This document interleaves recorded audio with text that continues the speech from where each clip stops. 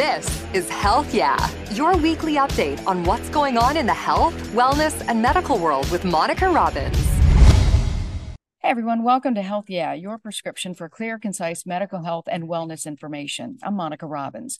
This episode is part one of a two-part series looking into the increasing research of psychedelic substances to help people with mental health disorders. Research trials are currently underway at Cleveland Clinic, looking into whether LSD can help those with generalized anxiety disorder, and at Ohio State University's new Center for Psychedelic Drug Research and Education, which is looking into whether psilocybin can help veterans battling PTSD. In this episode, I talked with Dr. Deepak Sarma, a religious studies professor at Case Western Reserve University. Dr. Sarma teaches a class relating to psychedelics and spirituality. He gives insight into the history of these substances and the importance of pastoral care for people undergoing psychedelic treatment, because often they have experiences that border on the divine with their God. Tell me what your specialty is. Why are we in your office? Oh, I have a lot of specialties. One of my specialties is drugs, religion, and spirituality. So psychedelics and spirituality is one of my expertise these days. So many who might be watching or listening are going to think, how are those three things actually connected? Right. So they are very intimately connected when we think about the history of these substances. And in the past, certainly thousands of years ago, people consumed these substances for their transformative capacities.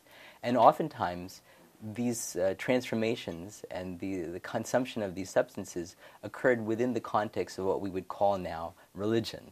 Right? Of course, religion is a relatively new construction, but we could think of what they were doing as religious. So people did these substances, consumed these substances in particular and specific sets and settings with specific guides who are trained to assist in order to attain desirable cognitive states. And sometimes these desirable cognitive states were understood, or we would understand them now, as sacred, or as a mystical experience, or as a religious experience. And that might mean kind of unifying with the divine, seeing God, all sorts of possibilities. And some even thought that these substances were divine, which is a little different. They thought these substances were, in fact, a god or a goddess. And many of these cultures have not stopped using them, but here in the United States, they were criminalized. Why was that? Right. So the criminalization of these substances was a product of really two things. One of them is racism, right? So when we think about Nixon and creating the Scheduled 1 drug categories, that these were really to target people of color who were consuming marijuana and other substances and to put them in jail. So it was a real kind of racially motivated construction, shall we say. And another reason, and this I think is something particular and peculiar about psychedelics, is that psychedelics are very, very powerful in terms of how they can transform the mind and how they can make the mind malleable and how they can make people more open to things and even then question the things that they see.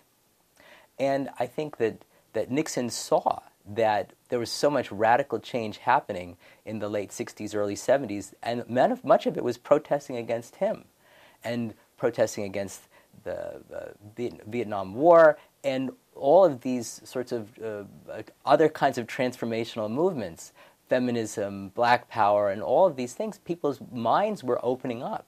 And this was a threat to the conventional, shall we say, government, for sure.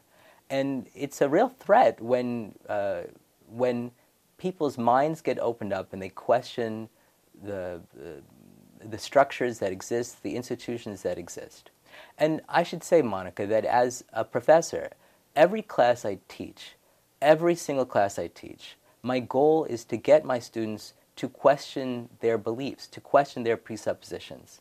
And it's a very dangerous thing to do.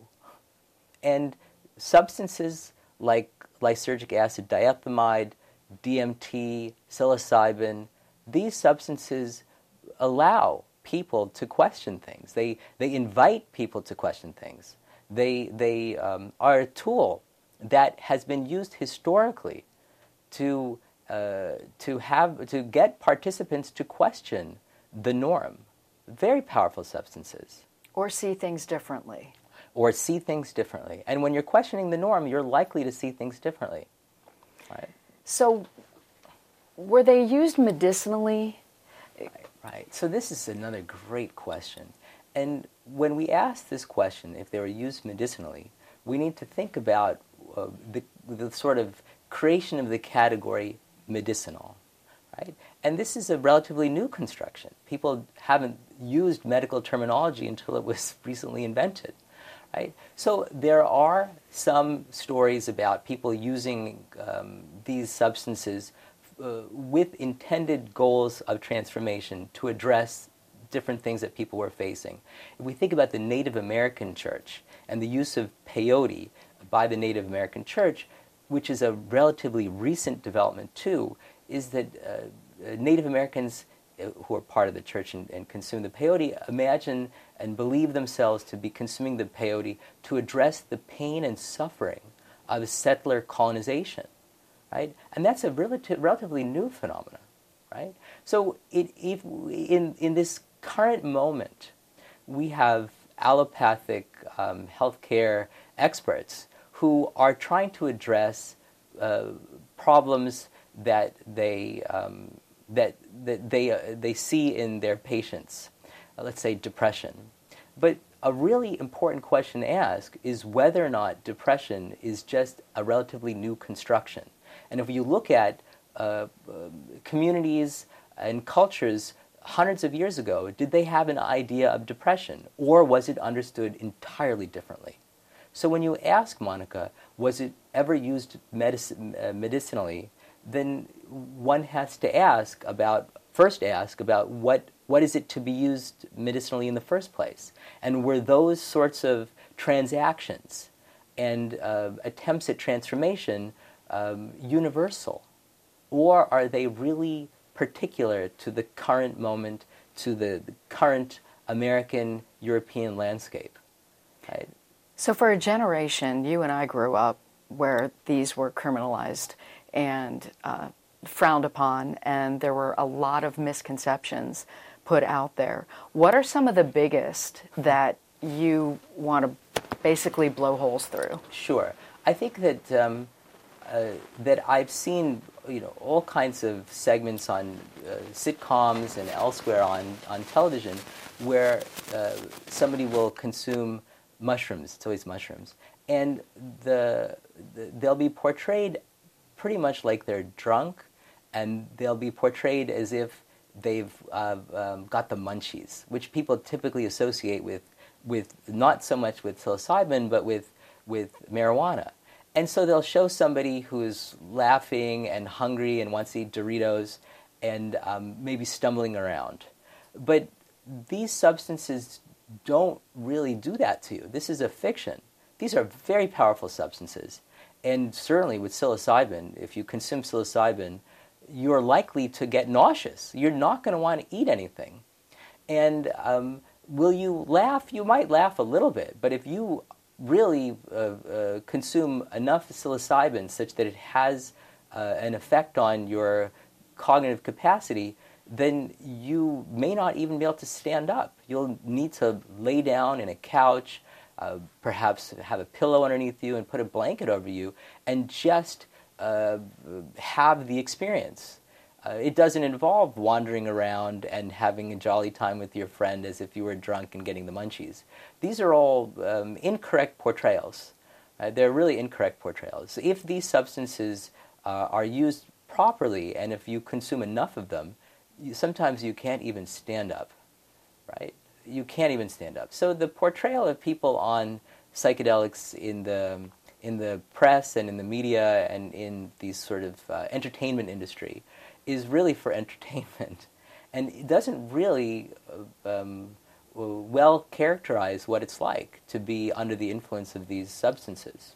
Are these substances dangerous if used improperly? Right. So the question of what is the proper and improper use of these substances is at play here, right? And I think that they can be dangerous, for sure, for people who have instabilities sometimes they can evoke those. They can make those real. They can make them somebody who's at a particular age, let's say, who might develop paranoid schizophrenia. That a drug like this might hasten that, right? So I like to think of these drugs, in fact, all drugs, in terms of a bell curve. Is that you really want to be right in the middle of the bell curve, where it has certain impact on you and it's safe and so on.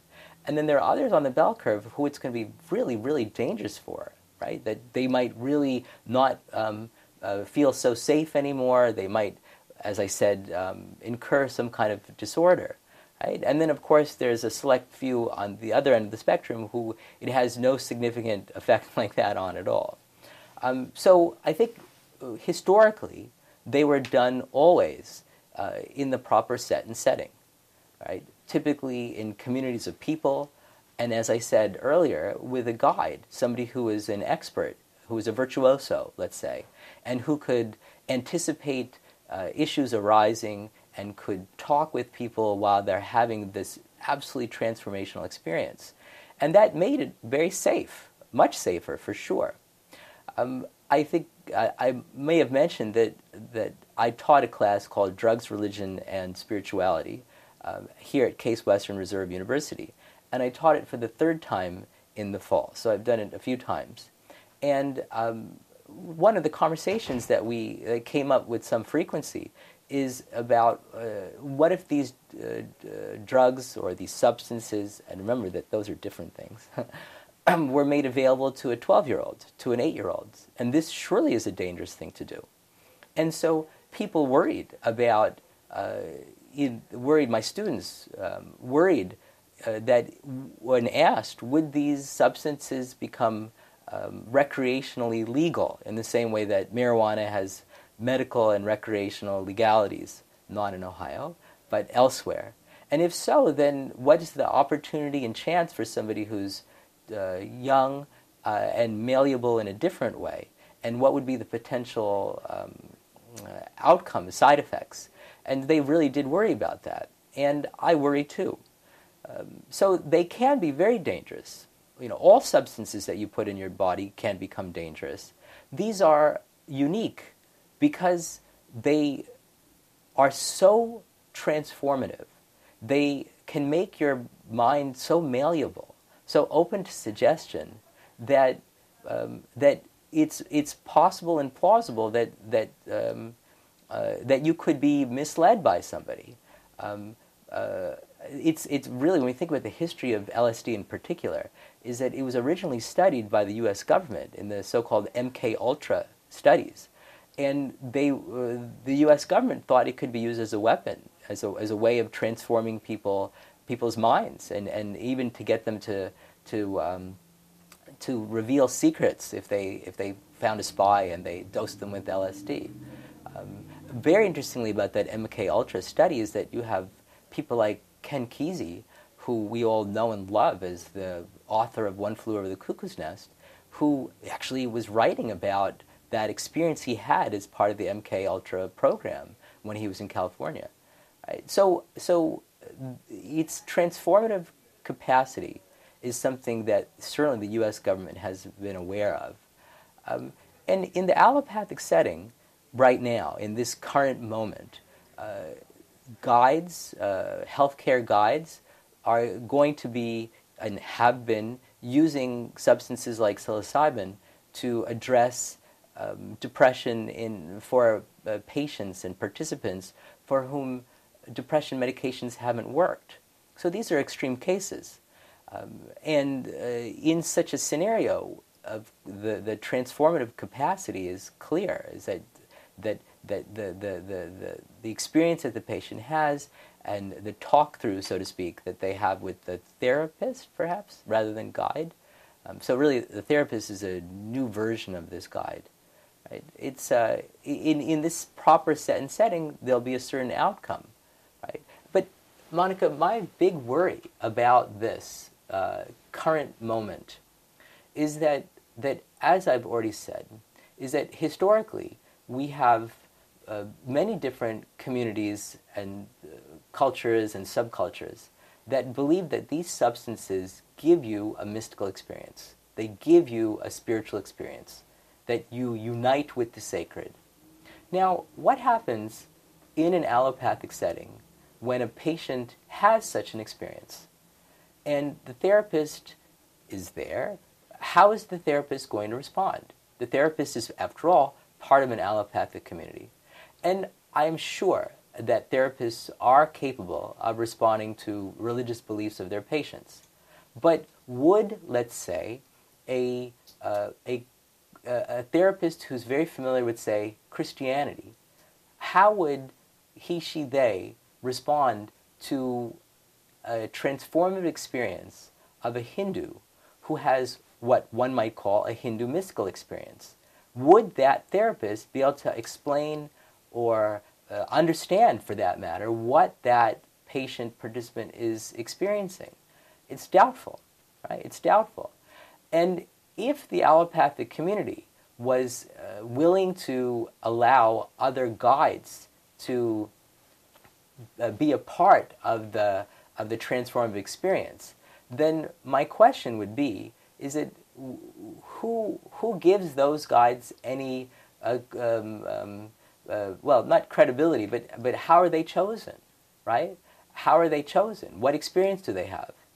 And one could say that, of course, about the allopathic guides too. How are they credentialed? Right? So really think about it in credentialed. How are they credentialed, these allopathic guides? Do you need to take these substances to be credentialed? Right? This is a good question. And if so, then given this current moment, they had to have taken them illegally. Right? And I'm reminded, Monica, of the same credentialing problem that occurred with the construction of yoga credentialing in the United States, is that you have all these people doing yoga, and then there's an idea or perception that there needs to be some regulation. And so there's the establishment of yoga credentialhood, right? But the question is who has it first, right? So who has it first? Somebody has to invent it, or you trace it in some funny way to India, in some awkward way to, Bikram yoga, or what have you. Who knows? Right? But what would you do in the context of these substances? If we're thinking about DMT and ayahuasca, are the authentic, so to speak, guides only to be found in South America? Right? So these are really good questions. And there's this absolutely fascinating industry that's developed now of credentialing guides throughout the country. You pay, $2,000 and you can do it online, right? It's amazing, right? It's wonderful, it's exciting, but it's also kind of odd, because who gives you the credentials to be able to guide somebody when they've taken this substance? And if one was to say that you need to have taken the substance to be credentialed, that's a little odd. But I should also ask you that to be a good psychiatrist and treat a patient who's got paranoid schizophrenia, you don't need to be a paranoid schizophrenic, right? So, do you have to be one to know one, is the question. Are you thinking, though, that guides should also have some spiritual awareness? I think so. I think so for sure, right? But would the allopathic guides in the allopathic world embrace that? It's an interesting moment where these sorts of worlds overlap, right? And one can try and imagine in the allopathic community, no, we're totally secular. But it's simply not possible with these because of what it seems like to participants. For so many participants, these substances provide a kind of unity with what they believe is the sacred. They believe they're having mystical experiences. They believe this. And what is the allopathic healthcare therapist going to say? I'm interested in your take on, psilocybin is now being legalized in certain states and areas. You bet. Is this a good thing? Well, so this is interesting. It's happening right now in Oregon, for sure.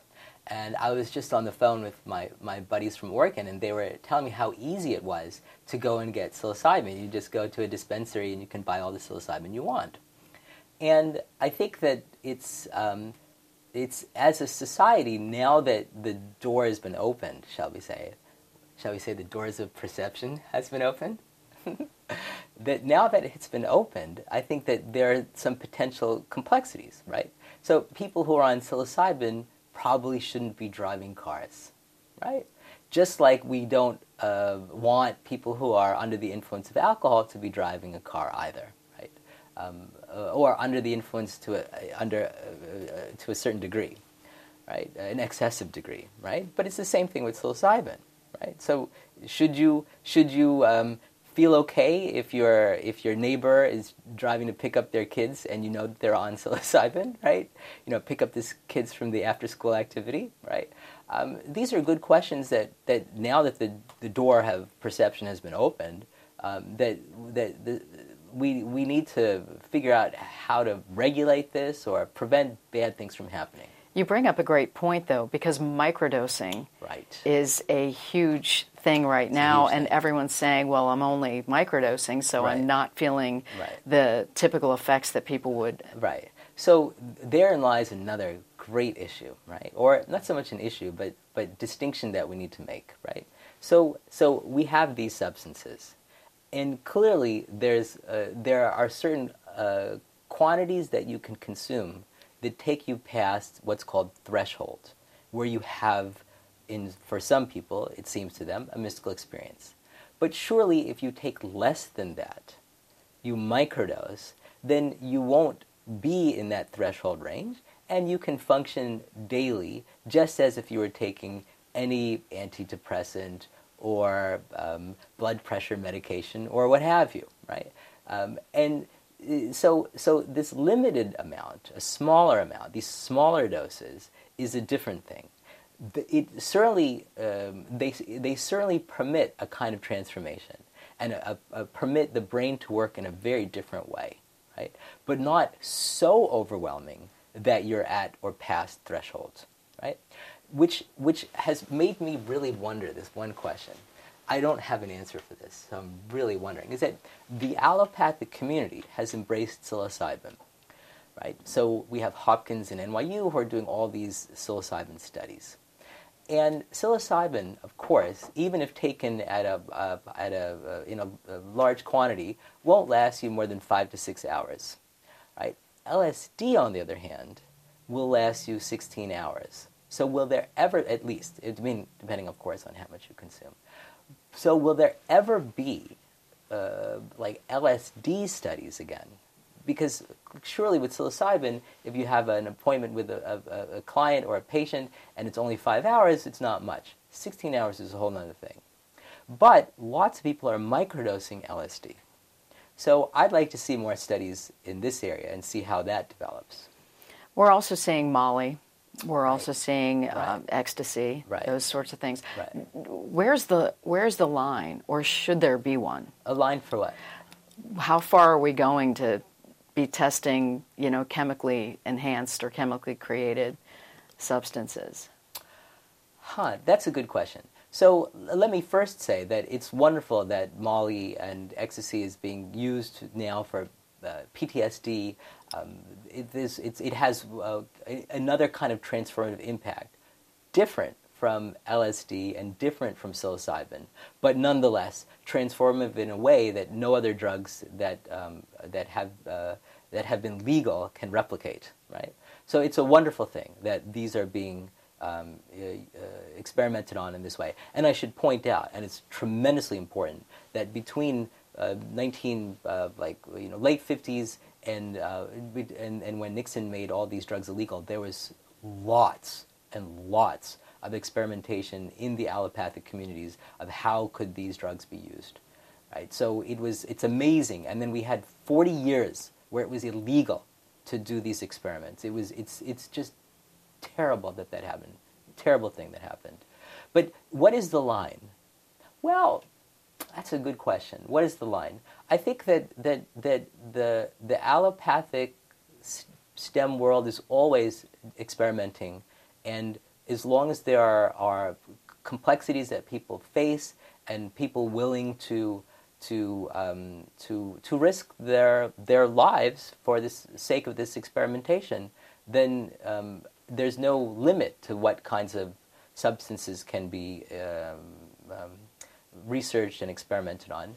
If I may say that a few months into COVID, long time ago now, right, I volunteered to be part of the Moderna study. I was on the clinical trial for Moderna, and that was a drug that had some cognitive effect for sure. I mean, I felt pretty bad when I had the vaccine, but and of course, it made my body not feel so good when I took it. But I did it. I risked it, right? I risked my life because I thought it was going to do good for the world, right? So I was willing to do that because I'm thinking about the greater good, right? I thought at least I could do this, right? There are healthcare workers who are doing great things and risking their lives, and I felt like I needed to do something too, and I did that, and I'm glad I did it. And is it going to be the same case, or could it be the same case with these substances? Of course. Why wouldn't there be possibilities for these substances and variants of these substances to address in the allopathic world complexities that people are facing? Depression, PTSD, alcoholism. After all, the founder of AA had a mystical experience because of these substances, and that's why he began the Alcoholic Anonymous program. Right? So these are powerful substances. I've had all kinds of people contact me after they learned about the classes that I teach, and people have already told me about different substances that are even more powerful than the ones that we know about, and that might therefore have a greater impact on patients, on participants, on religious people, right? So I think that the door is open. I mean, it's already open for any other substance, but these substances are very powerful, very transformative, no question about it. Ketamine is legal in Ohio, Mm-hmm. and they've been using it for a few years now. Mm-hmm. Ohio State just started the first psychedelic research center in June, yes. and Alan Davis, who was doing the research at Hopkins, is leading that department. And they are going to be eventually testing on people, I would assume. What are you hoping something like that, the message it will send that, okay, these drugs, these substances are now something that can be beneficial. They're not necessarily recreational. Right. So I think that the shift that has to occur is with populations of people who are our age and a little bit older. I think younger people are already very much open to these possibilities, right? And I think that the very fact that the state is endorsing this and embracing this, and this state in particular, is fantastic, right? And ought to begin changing minds, right? Ought to begin changing minds. But there will always be hopefully it'll become a minority of people who can't grow out of, shall we say, the kind of stereotypes about these substances that they were confronted with and that they were indoctrinated, shall we say, in the 70s and after Nixon created the kind of war on drugs phenomena. And I think that maybe if the combination of the allopathic community and the state here will help to change minds, right? I'm delighted that Ohio State has such a center. I was trying to get such a center here at Case, and lobbied for it, I guess about a year and a half ago, though with a slightly different orientation. Orientation wasn't to endorse, or not to pursue clinical trials, but rather to think about the very issues that you and I are talking about today, about psychedelics in the view of humanities and social scientists like myself, scholars in the humanities and scholars of social science, because these are questions that need to be asked, and that the medical allopathic STEM world isn't asking and doesn't necessarily have the background to be able to ask it. Dare I say, right? I'm reminded of the stories that we hear about a great engineer or scientist who develops something without thinking about the ethical implications or the consequences, and then wishing that he, she, they had taken Introduction to Philosophy or Introduction to Ethics when they were in college. Right? And then it's left to the bioethicists and the ethicists and the philosophers and the humanities and social scientists to think about it after the fact. And here's an opportunity for us to think about it together. But right now, for sure, the vast majority, if not all, of the centers and the studies of these substances have relegated the humanities and social sciences to a much lower tier. I'm sorry to say. So I'm glad that Ohio State is doing it.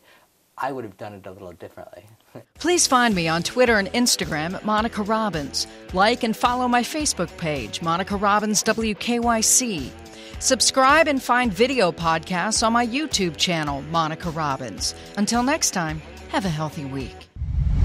Thanks for listening to Health Yeah with Monica Robbins from WKYC Studios. Subscribe now so you never miss an update. And find more on everything you heard here on WKYC.com and on the WKYC app.